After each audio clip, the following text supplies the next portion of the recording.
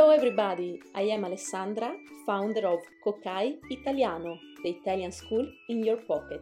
And this is the podcast for complete beginners, 3 minutes Italian. What is it about? Twice a week I will release an episode with basic Italian daily expressions to help you get by when in Italy, or just to give you a prompt to start studying the language of love, food and dolce vita. Are you ready? Iniziamo!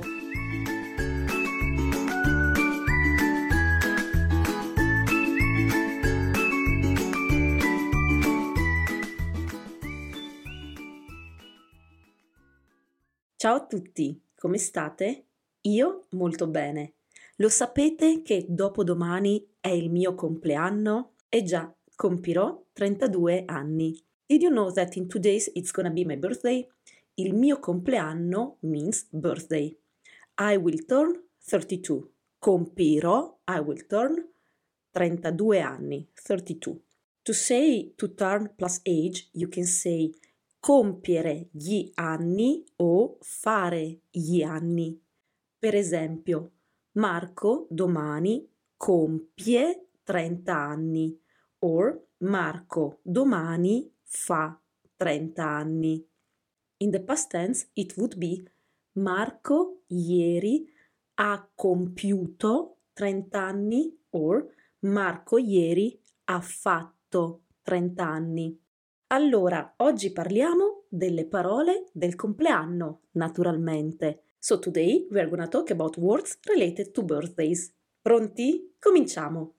Di solito per il compleanno si organizza una festa.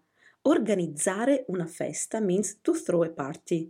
You can also say dare una festa. So, di solito per il compleanno si organizza una festa or si dà una festa. A volte si decide di non fare nulla di speciale. Sometimes you decide to do nothing special. Allora i tuoi amici danno una festa a sorpresa. So your friends would prepare a surprise party. Hai mai ricevuto una festa a sorpresa? Have you ever received a surprise party? A volte io organizzo una festa o offro una cena. Sometimes I organize a birthday party or I invite people for dinner. Ma più spesso faccio un viaggio. But more often I travel. Fare un viaggio significa to travel. Per il compleanno si ricevono dei regali. For your birthday you can receive, si ricevono, presents, regali. Ricevere dei regali is different from scambiarsi i regali. A Natale ci si scambia i regali. For Christmas people exchange presents, scambiarsi. Ma al compleanno si ricevono soltanto. For our birthday we just receive presents. La cosa più importante del compleanno, però, è l'arrivo della torta per spegnere le candeline ed esprimere un desiderio. However, the most important thing during a birthday is the cake, la torta, to blow the candles off, spegnere le candeline, and to make a wish, esprimere un desiderio. So, spegnere le candeline or soffiare sulle candeline means to blow the candles off. And esprimere un desiderio means to make a wish.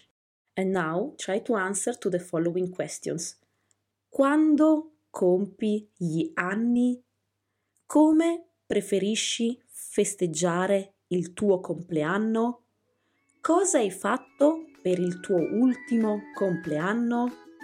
Questa è la fine dell'episodio. This is the end of the episode. If you want to learn more Italian, check the links in the description.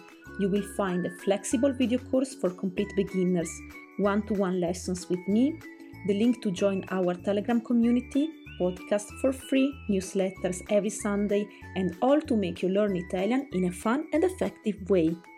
Grazie per aver ascoltato me e Kokai Italiano. Ciao!